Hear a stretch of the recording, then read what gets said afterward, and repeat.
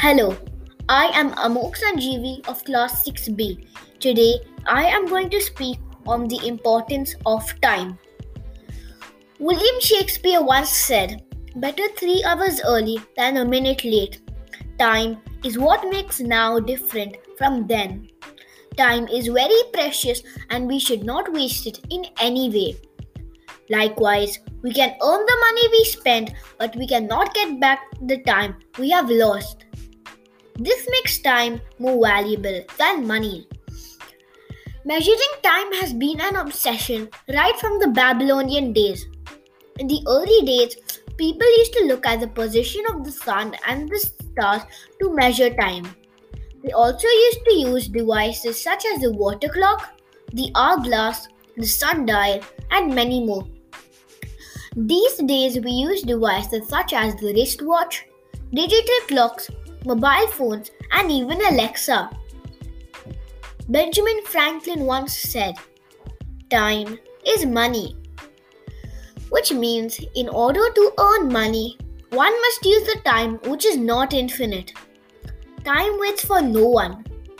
Nobody can stop the clock or slow it down. Time will keep going whether we like it or not. Hence, we must make sure to make the most of the time we have. How can we do that? We can prioritize our work by making a to-do list and doing the important tasks first and leaving the non-important ones for later. We can also be time conscious, which means we can value each and every moment of our time by focusing on the work we're doing and not getting distracted. Because of this corona pandemic, the entire world's gone topsy-turvy, and we must be feeling what a waste of time because of this COVID.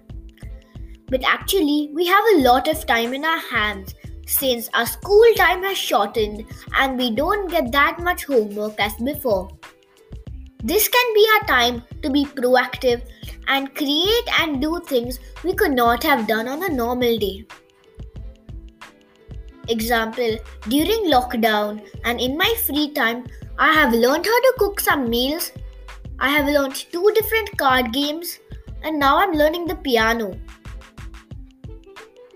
I would like to end my podcast over here. Thank you.